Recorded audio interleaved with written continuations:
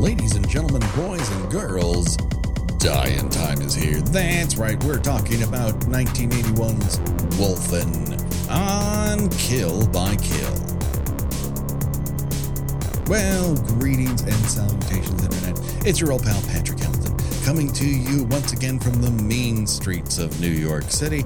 This is the Kill by Kill podcast, the podcast that's dedicated to the celebration of the least discussed component of any horror film, the characters. And we're going to unpack all the goriest details of 1981's semi-werewolf, but not really horror movie, but not really Wolfen, in the hopes that a wolf creature's victim is their untimely end. It's just the beginning of the jokes we might make at their expense.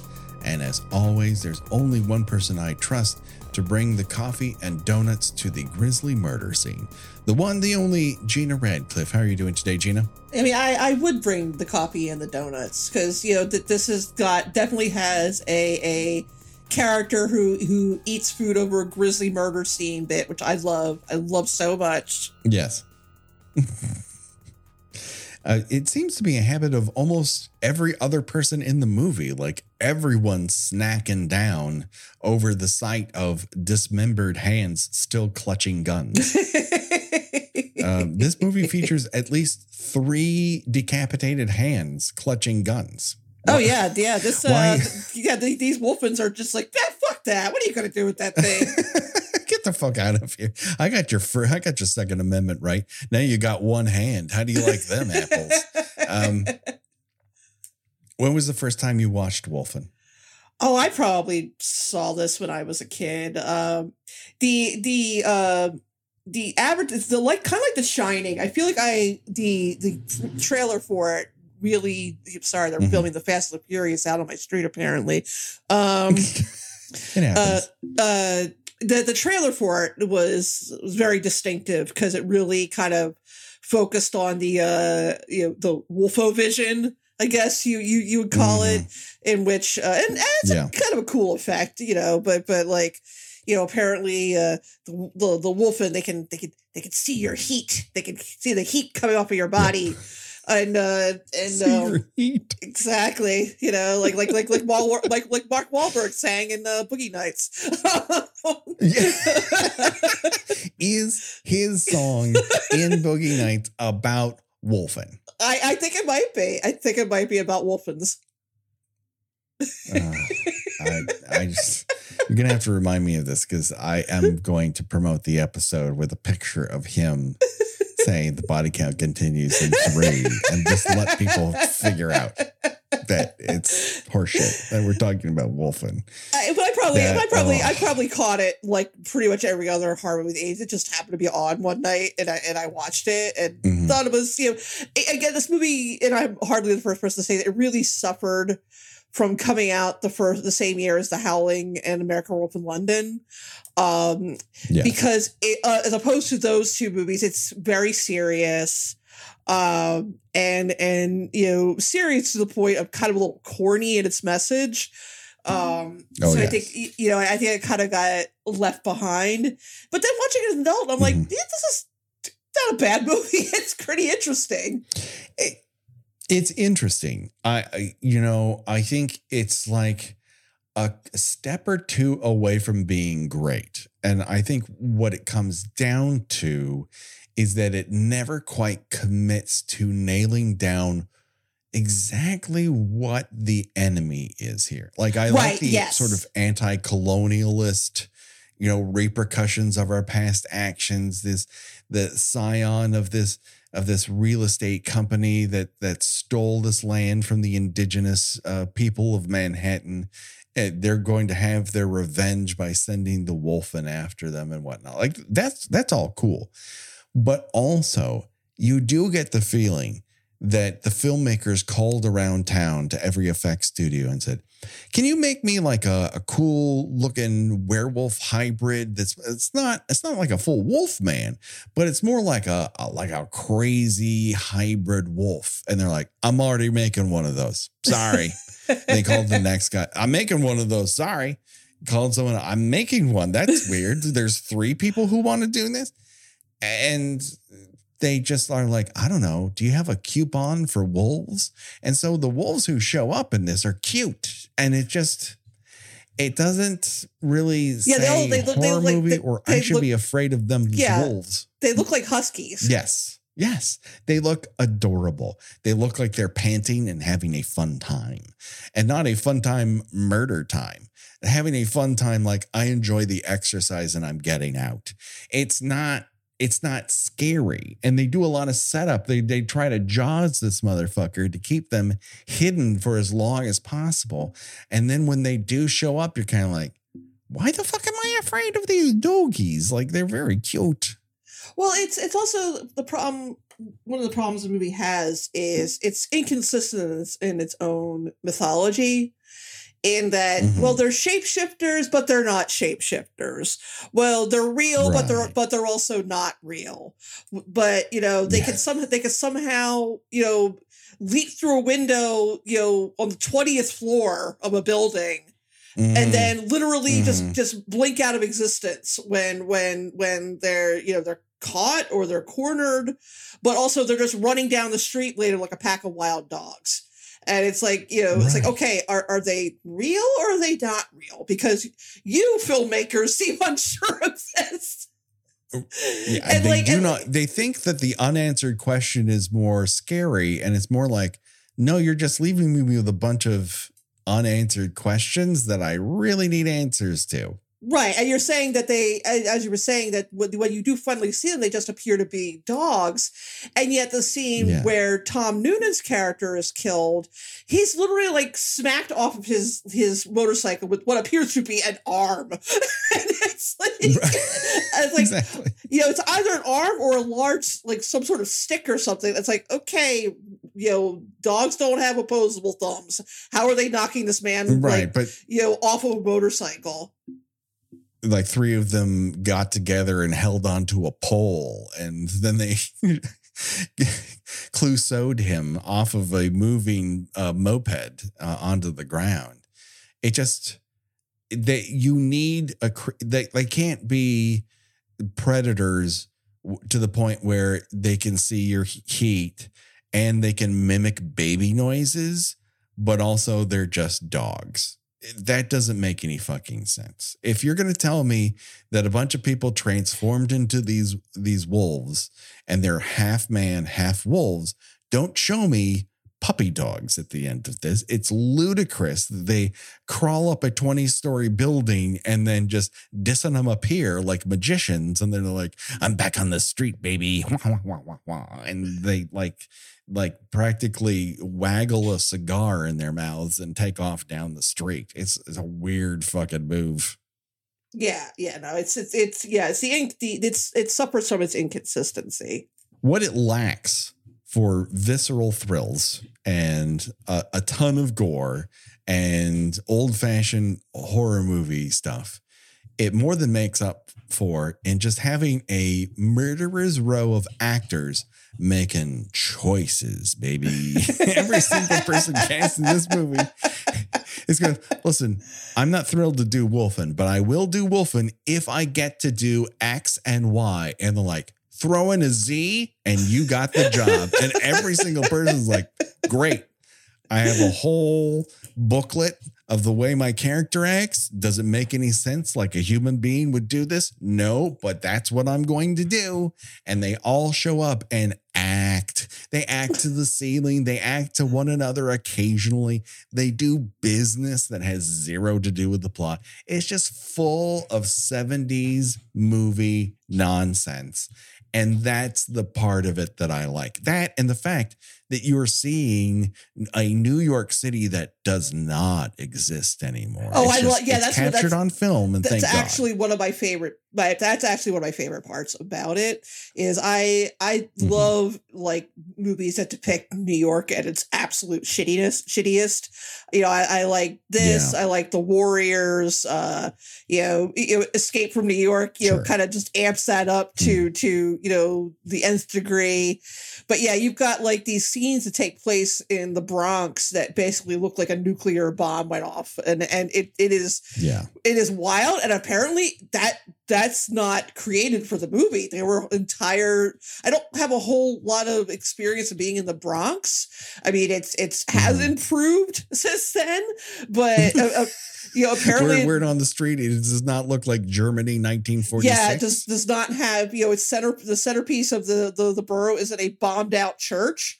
But yeah, I mean, that was all legitimate, the actual footage that they filmed in. And I don't know, at what point, although granted, it was supposed to be like, 3:00 in the morning, I'm just amazed by seeing a Battery Park that is completely empty because I have been there numerous times, and it is any time of year, it is packed. It's a tourist destination.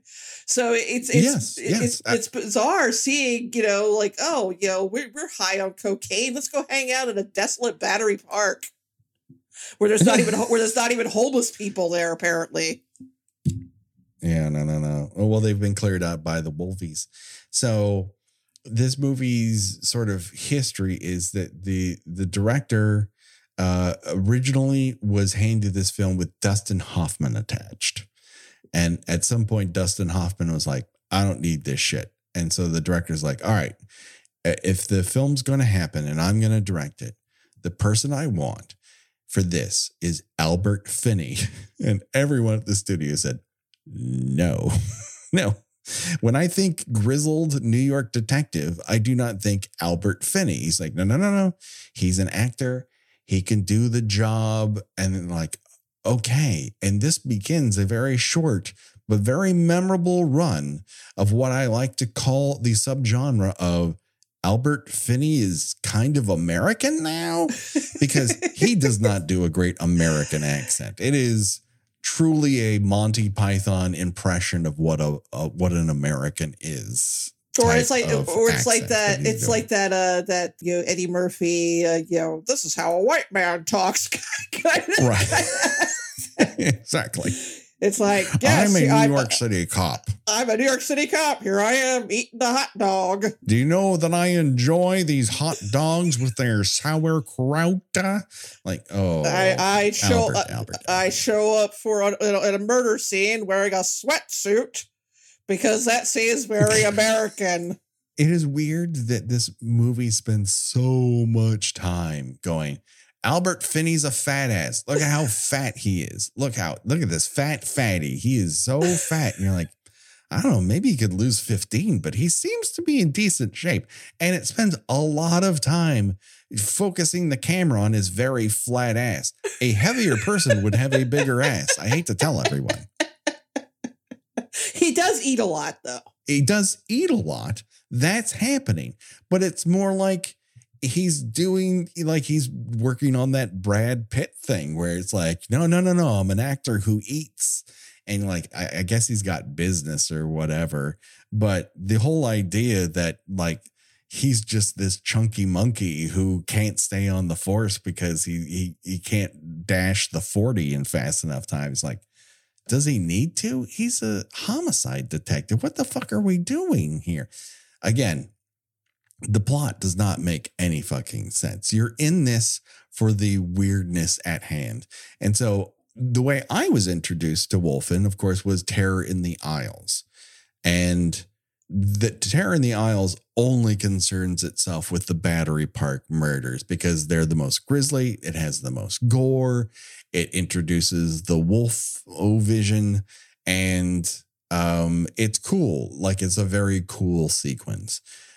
So when I saw the movie, I'm like, oh, look, like, hey, there's the thing from Terror in the Isles. This is going to be great. It's going to be a big gore fest. And it's like, no, some guy gets hit off a moped for like 45 minutes from now. But one guy gets his head knocked off at the end. That's pretty cool. Yeah, that's true. But you don't even really know that guy. It's really weird. And he kind of has a lot of buildup for like, we got to save these scions of the New York real estate game. I'm like, no, kill them all dead. And he kind of has that, oh my God, my head's just been cut off, confused look on his decapitated head, which I love. True. So they go to the crime scene and they're looking at it, they're like, oh, something's really off here, because this guy, one of the bodyguards has a voodoo tattoo on his hand, and this goes nowhere, baby. This is I don't know why it's said out loud other than casual racism. I don't know what it's about. It's never picked up again. It's just something that's said aloud like it's going to make sense eventually, and it does not. Yeah, it's barely a red herring. Yeah. And of course, we are meeting Albert Finney's Dewey here for the first time. A cop so disheveled, he buys 30 newspapers and all the donuts he can find in mid-jog. And he's flown by helicopter to a murder scene, despite the fact that he was forced to take a leave of absence for reasons we are never told, even though everyone in the movie asks him about it. It's sort of implied he killed someone. Which, it's like, well, he is a cop. Yeah. I mean, that does occasionally happen. But it's weirder that it's constantly mentioned, but it has no bearing on the plot, and you're never told what it is. And it actually implies it actually implies that it's something way worse than you might think. Like he accidentally killed a child or something. But it's like no one ever says. I don't know if that's like just the addition of Reginald VelJohnson, who shows up at one point as a background character. And you're like, am I transferring my knowledge of his Die Hard character into this? But yeah, he suggests that he shot a partner inside of the locker room, that he might have killed a kid, that he definitely shot someone in cold blood. And you're like, wait a second, have you done all these things? Is he a secret lowdown murderer, but he's just too good of a cop and they got to keep bringing him back? None of it makes fucking sense. And it doesn't have any bearing on the plot overall. No, yeah, there's a lot of crumbs dropped, but then they don't even go anywhere. It's a ramshackle movie, and I think they were... Obviously, the 80s hasn't really hit necessarily. There's no real glaring 80s-ness to this movie. So there's that Shaggy Dog 70s ensemble-ness to this movie. But also, it's a movie about supposedly supernatural wolves hunting down rich people in Manhattan. I'd like a bit more of an explanation of things, but that's not this movie's way. It just spends a lot of time in control rooms looking at black screens, and they're like, oh yeah, move that guy over here and do that there. You're like, who the fuck is this? Why is this happening? Why am I staring at this Star Wars control room? What the fuck is happening? And it turns out to be a private security company who's doing such a shitty job of protecting these real estate people that they're constantly being bitten in half by werewolves, but not.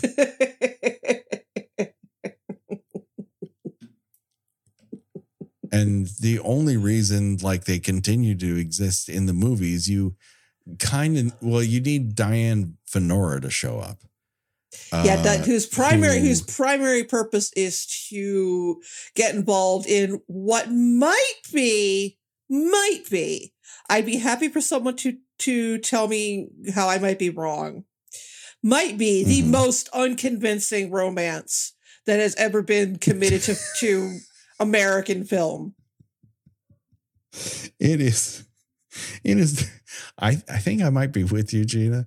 It is confounding how they not outside of the fact that they both of chemistry. Not a drop. No. There are two people in this movie who have a ton of chemistry. That's Gregory Hines and Tom Noonan. These two are who the movie should be about. Oh yeah, a buddy cop movie with Gregory Hines and Tom Noonan. Hell yeah. We are fucking denied. We've been denied. Why aren't there 3 or 4 Gregory Hines, Tom Noonan, A and B, good cop, bad cop, them being, face off between the two of them where one's a good guy, one's a bad guy, where both of them are bad guy.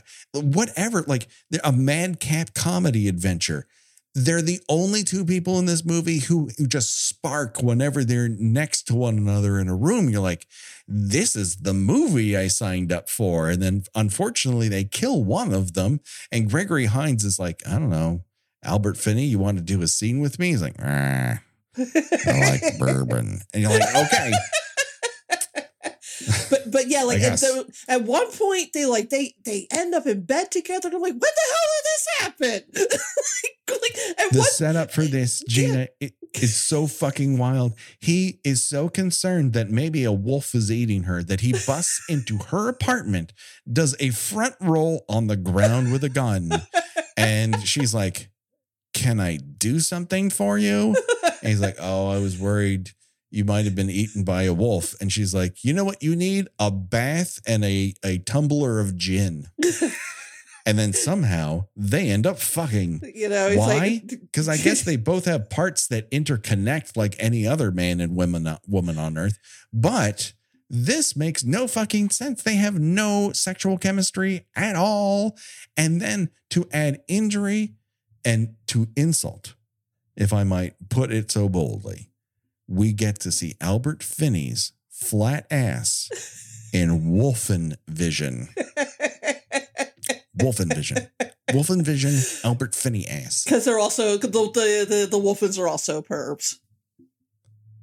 They're pervs who can crawl up buildings who are like, ooh, who be fucking? These two? I don't know, Doris. I don't get it. We've been watching them for days. Did you predict this? I didn't. Like, those wolves have to be talking to each other like, I don't get this at all. I'm thirsty for their blood, but now that they've touched private parts, it's going to make it weird. I'm just thinking about, like, again, to compare this to American Werewolf and The Howling, like, both of those movies, also have sex scenes. But they are between characters who have a lot of chemistry. Like you have you have like a romance between David and Alex in American Werewolf that's believable. Yes. And then you have in The Howling, you have Dee Wallace's husband, and you've got the sexy lady Wolfen who's basically undressing him with her eyes as soon as they get to the campsite. So, she is literally trying to seduce him into being a werewolf. Like, that is the point of that. Right. So and this is we've reached the hour mark. Someone better be fucking. Yeah. And it's like, so we better clarify that these two actually like each other, because we can't figure out what else they're doing together. No, Diane Venora is playing like a weird fax machine where she just spews out data dumps about terrorism that don't fucking matter at all. It is the weirdest shit about quote unquote terrorism as people understood it in 1980, which by all accounts, they didn't at all. And they're like, I don't know. Sometimes drug dealers slice people open and they pull out their tongues. And you're like, great. That's not terrorism.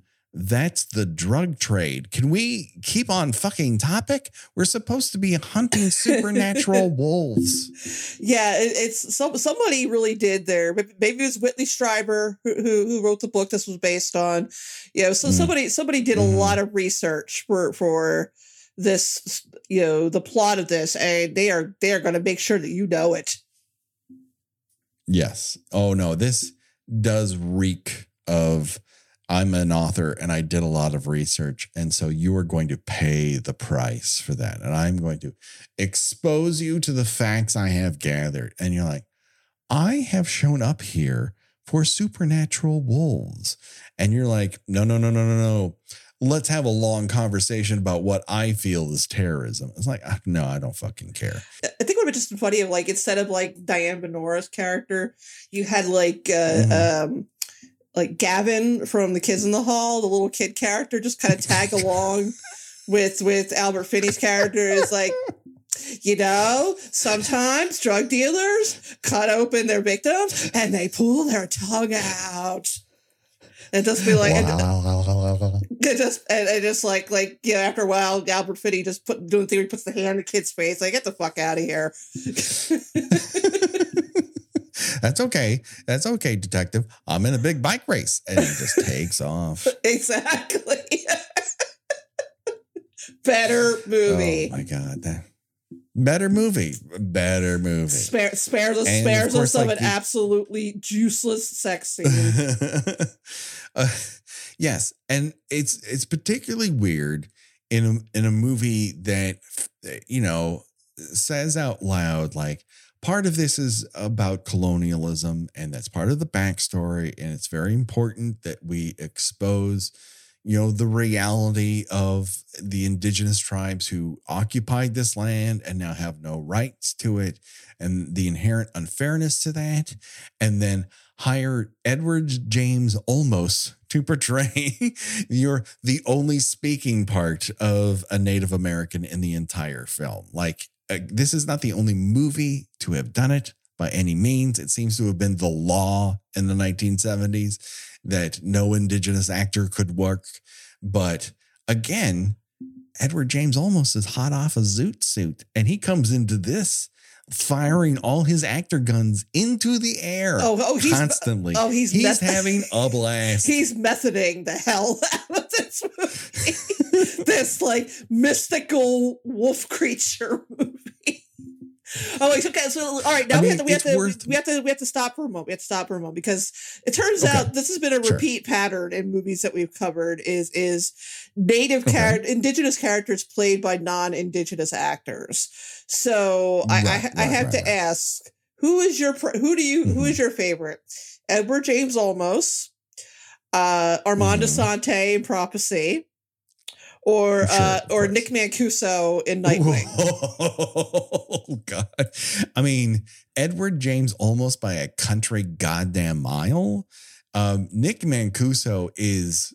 We know he's a human being because you can't see through him. I mean, there are a few lead performances that are more wooden than his in Nightwing.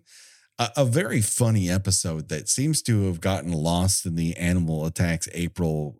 Whenever we do a big 5-parter, people seem to fall off. I don't know why, but that is a funny episode, and he is truly wooden in that misadventure of a film. Armand Assante in Prophecy makes an axe fight boring. That is hard to do, and he is miscast so badly. There's nothing about that performance that reads like he's a true human being. It's truly wild. Whereas Edward James Olmos is hot as fuck in this and is just trying anything he can. And as soon as he whips off his clothes, you get to see his dong. So take that, Armand Assante. Did I get to see Nick Mancuso hanging Batwing? No, I did not. But my favorite even in line, Shadow, he has the kind of dick that says, "I need to find the light." my favorite line in the whole movie is said by him when he makes Albert Finney climb to the top of the Brooklyn Bridge. Just go up on those girders, and you'll see him. He's just hanging up there having his lunch. And so you get to see Albert Finney huff it up this bridge, and I get it. I would be in the same condition, right? I don't like heights. This isn't the kind of thing I want to do. But Albert Finney is like showing every part of his, I can't believe I signed up for this fucking shit. And then Edward James Olmos is like, I'm having a blast. He's like asking him about indigenous mythology, and Albert Finney's like, what do you think about shape shifting? and Edward James Olmos is, sure, I drink like a fish and fuck like a rabbit. It's like, yeah. It's like, and you know what? It sounds believable. He's making a meal of that entire lie. He's like, sure. Yeah. the entire thing between and it goes fucking nowhere. Nope, it's another misdirection. It's all misdirection. He knows he's watching him. He's like, you know what? I'm gonna get super drunk. I'm gonna go down to the water. I'm gonna buck ass naked. I'm gonna put an Alka-Seltzer. I'm gonna put an Alka-Seltzer in my mouth so I look like I'm foaming. Just to fuck with Albert Finney, like, hey, you wasted an entire evening, asswipe, and he's thrilled about it. And you're kind of like, I mean, I enjoyed, watching the dog and everything, but it's yet another dead end in a movie that thinks it's a twist and a turn, but everything's just a cul-de-sac where you don't know the address. And so it's a weird thing to both recommend a movie that is not particularly successful in any particular avenue, but it is an interesting failure. Yeah, I mean, it's not poorly made. It's poorly written. It's poorly written. Is the definitely poorly written. I think it suffers from the same problems that the new Halloween trilogy has. And that they came up with a lot of ideas and had an absolute unwillingness to narrow down any of those ideas or to rate them, from, this is the weakest idea to this is the strongest idea. They're all strong ideas. So they're going to use them all in some capacity or another. And I guess, sort of, present them as if they're red herrings, except they're really not. Those Halloween movies, man. As much as I like that 2018 one, it's they're not great. And Kills is completely fucking unnecessary, and Ends is at least audacious, but ultimately kind of just like it's got some okay gore sequences, but it really hangs all the characters out to a dry that it has established.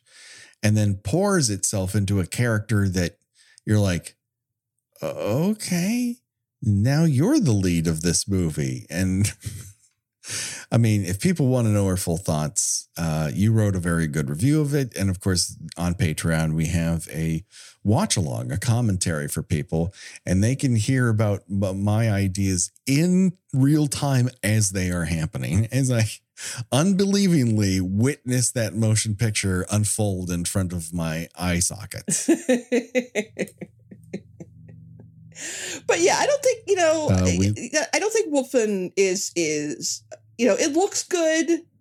If you're watching for the first time, the Wolf of Vision probably seems pretty corny, but yeah, at the time it was considered fairly high tech as far as special effects go. Mm-hmm. And again, in differentiating it from the Howling and American Werewolf, they had to rely on that because there was no big showpiece transformation scene, because they're not actually wolf men. They're wolves or dogs or some sort of, maybe supernatural being, but also maybe not. That's the problem. It's not clear. It doesn't have to answer every question, but if at the end of this is like, they're dogs, but not, it's kind of like, that's not a solution. They can't be supernatural to the point where they can leap up buildings and imitate babies, but also they're just doggies.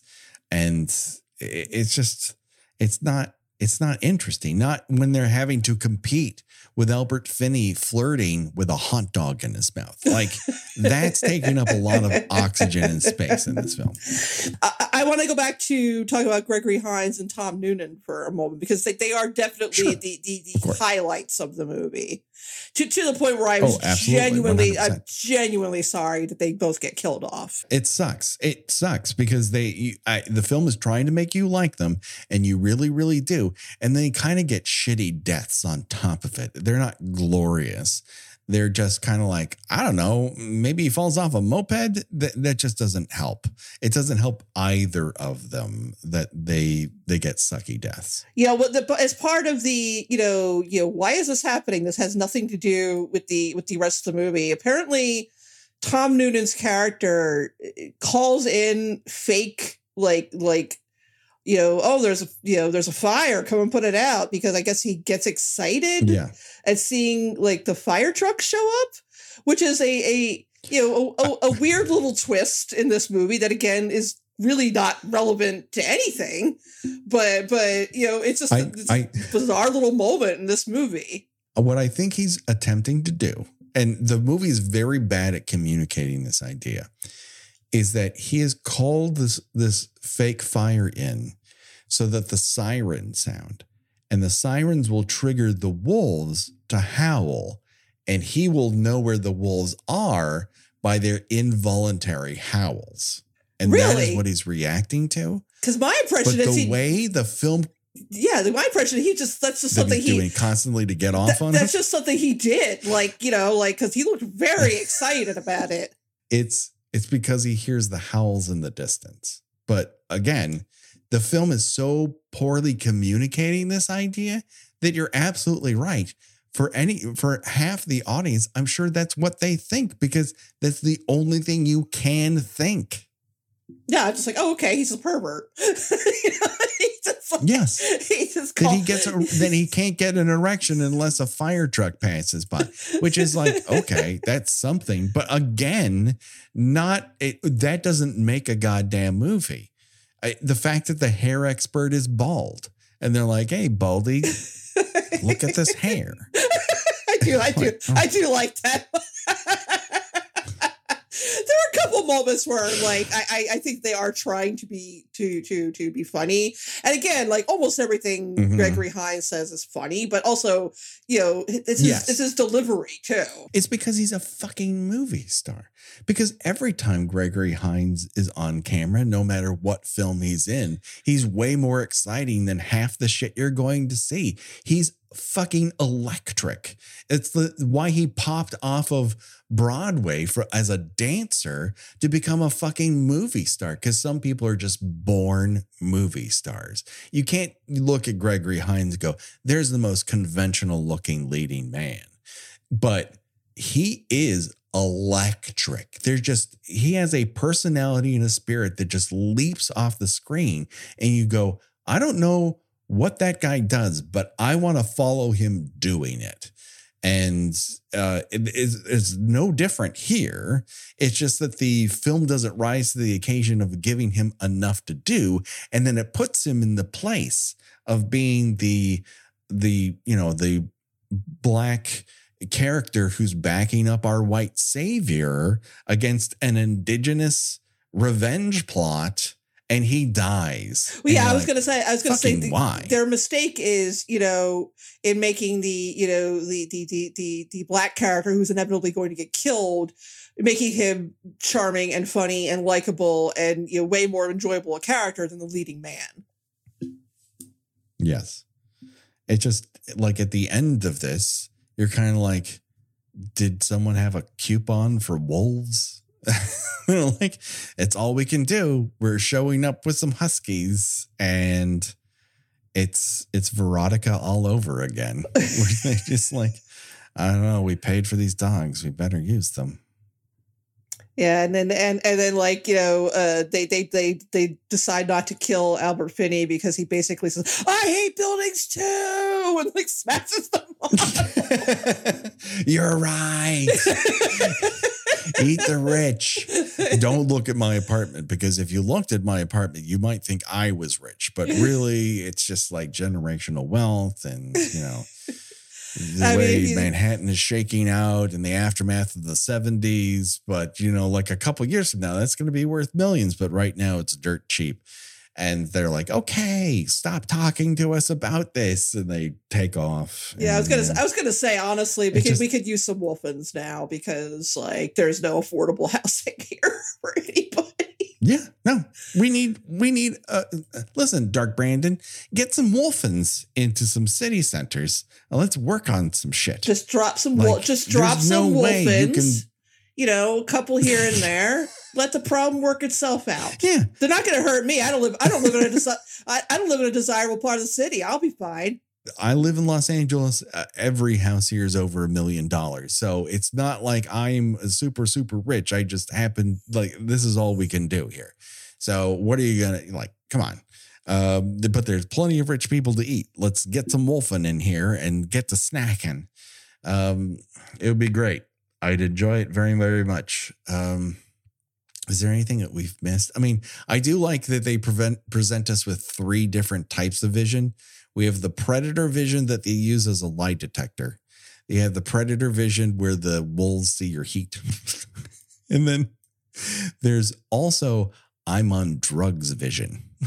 We just have a guy who's on drugs. He's like, wow, wow, wow, wow. And the wolves are like, listen, this isn't what I usually eat, but I'm hungry. And then that's when we learn that they don't eat cancer. So they've got to be smart. They can like smell it on you or something.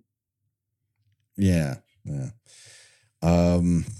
Yeah. I like the fact that in the end, they go to the Bronx with these long rifles that have night scopes, but the night scopes don't have targets on them. How would you know where to shoot?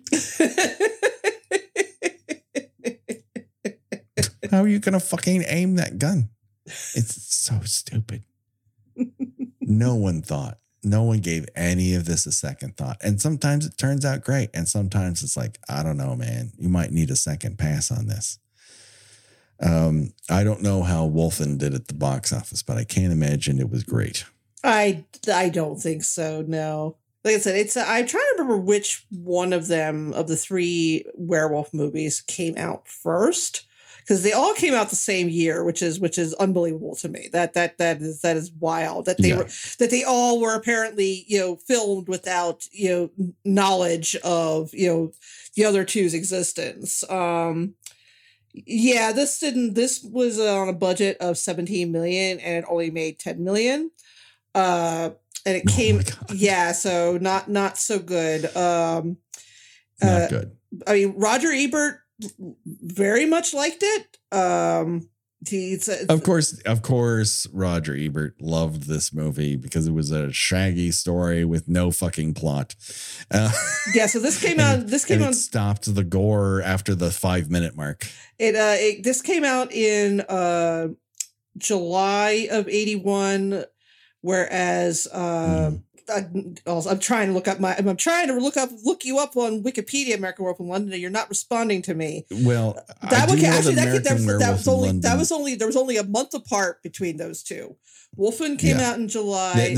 American Werewolf comes out in August in the depths of the summer, and opens to the same amount. They both made $3 million their opening weekend. But American Werewolf continues to make money and ends up making $62 million. Yeah, because that coasted a lot of word of mouth because of these transformation scenes, which again, this movie very much lacks. Okay, The Howling was actually the first one to come out. That came out in March of 1981. Okay. But yeah, I mean, again, like the problem with Wolfen, which is sandwiched right between those two movies, is there is no big special effects showpiece. Like, I mean, the kills are not terrible. The head coming off is pretty good. It looks like they actually just put the actor in a structure to make it look he was operating his own severed head. So that was pretty decent, but it really suffers in comparison. But at the same time, I think it wanted to be it didn't want to be a monster movie. It wanted to be a kind of serious movie with a pro-environmentalist, pro-environment, anti-capitalism, anti-progress message. It just happens to have a supernatural element that it does not want to invest in. And I think would have helped its message ultimately, but they soft pedaled it. And I think that takes a little bit out of it. But I think it's well worth everyone's time in the fact that you're just you don't get to see a horror movie this stacked with that guys in various roles. Like there's one scene where they just walk into like the NYPD's detective's office, and every single one of those people you've seen on a Law and Order. Yeah, every single one. And Baldy, the one guy at work, he's the principal from the Back hair to expert. Yeah, he's the principal from Back to the Future, and he's been in a ton of different things. And again, if nothing else, enjoy all the scenes, limited as they are, with Gregory Hines and Tom Noonan, especially when they're on screen together.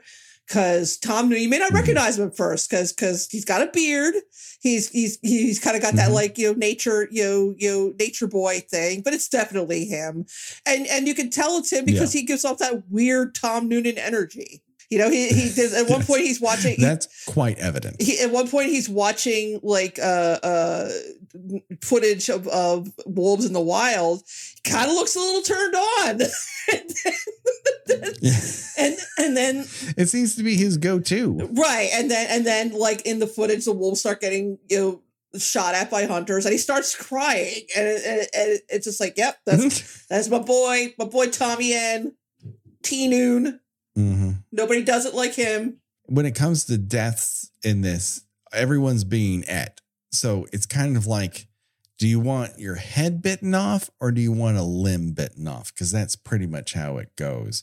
Or do you want to roll down the stairs with Albert Finney on top of you? Ooh. Because that also happens. No. That's how Albert Finney protects the woman he quote unquote wants to have sex with. Is he grabs her from behind and they roll down the grodiest set of stairs you've ever seen in your life. And he's just rolling on top of her over and over and over again. Like, this is not protection. This is, you are not exactly Prince Charming in this circumstance. So do you want to die by, if we're going to choose our own death venture, are you going to get a limb or are you going to get your head bitten off? I guess a limb. At least you get to clutch a gun and they find your gun, and who knows what kind of fun symbols they find on your hand. I was going to say, I have a cool ring. Yeah, you got a cool ring. You can show off some jewelry, sell that on eBay or Etsy. I'm going to go with my head bitten off, because at least when my head's bitten off, I get to live in that fun apartment with all those mirrors. But it's one of those New York apartments that's big but small at the same time, because it's kind of like a corner, but not a full room. It'd be hard to buy furniture for. But you could do so much cocaine on all those mirrored surfaces. So much cocaine. Oh, yeah, it's very true. Just the world's largest. You might be so high on cocaine, you won't even realize that your head has been bitten off, and then you too will look momentarily confused. That's a goal I'm going to have to make for myself. Like I had a body here a minute ago. Doris, he thinks he still has a body. Can you believe this? I bit his whole head off. And now he's like confused. Like, I don't get this. Like, we've been snacking on his whole family. He's like, I thought I avoided this fate. Like, no. No one avoids the Wolfen. So it's my new wolf character, the Wolfen, whose friend Doris he talks to. Josh Hollis does all of our artwork, and Revenge Body does all of our music. Go to Revenge Body Memphis at bandcamp.com to get this theme and all of the remixes. Gina, where can people find you on these here internets? I write about television and movies at thespool.net. I have a newsletter. It's GinaWatchesThings.substack.com. It's entirely possible I might write about Wolfen at some point. Who knows? We may just see. Sure. And I am on Twitter for however long it lasts, and it's waning days under Gina Does Things. Yeah, do it today, people. Check us out on Twitter, because it will probably be sold inside of a TJ Maxx before you know it. We're over on Facebook, another dying social media platform. So why not try us there, or Instagram, a platform that has gone down 3 times this week. So it's great. I've also landed on TikTok, and I've shown my face there once. So if you want to see that, look for that. I'm not very good at it, but Who wants to be? Certainly not I.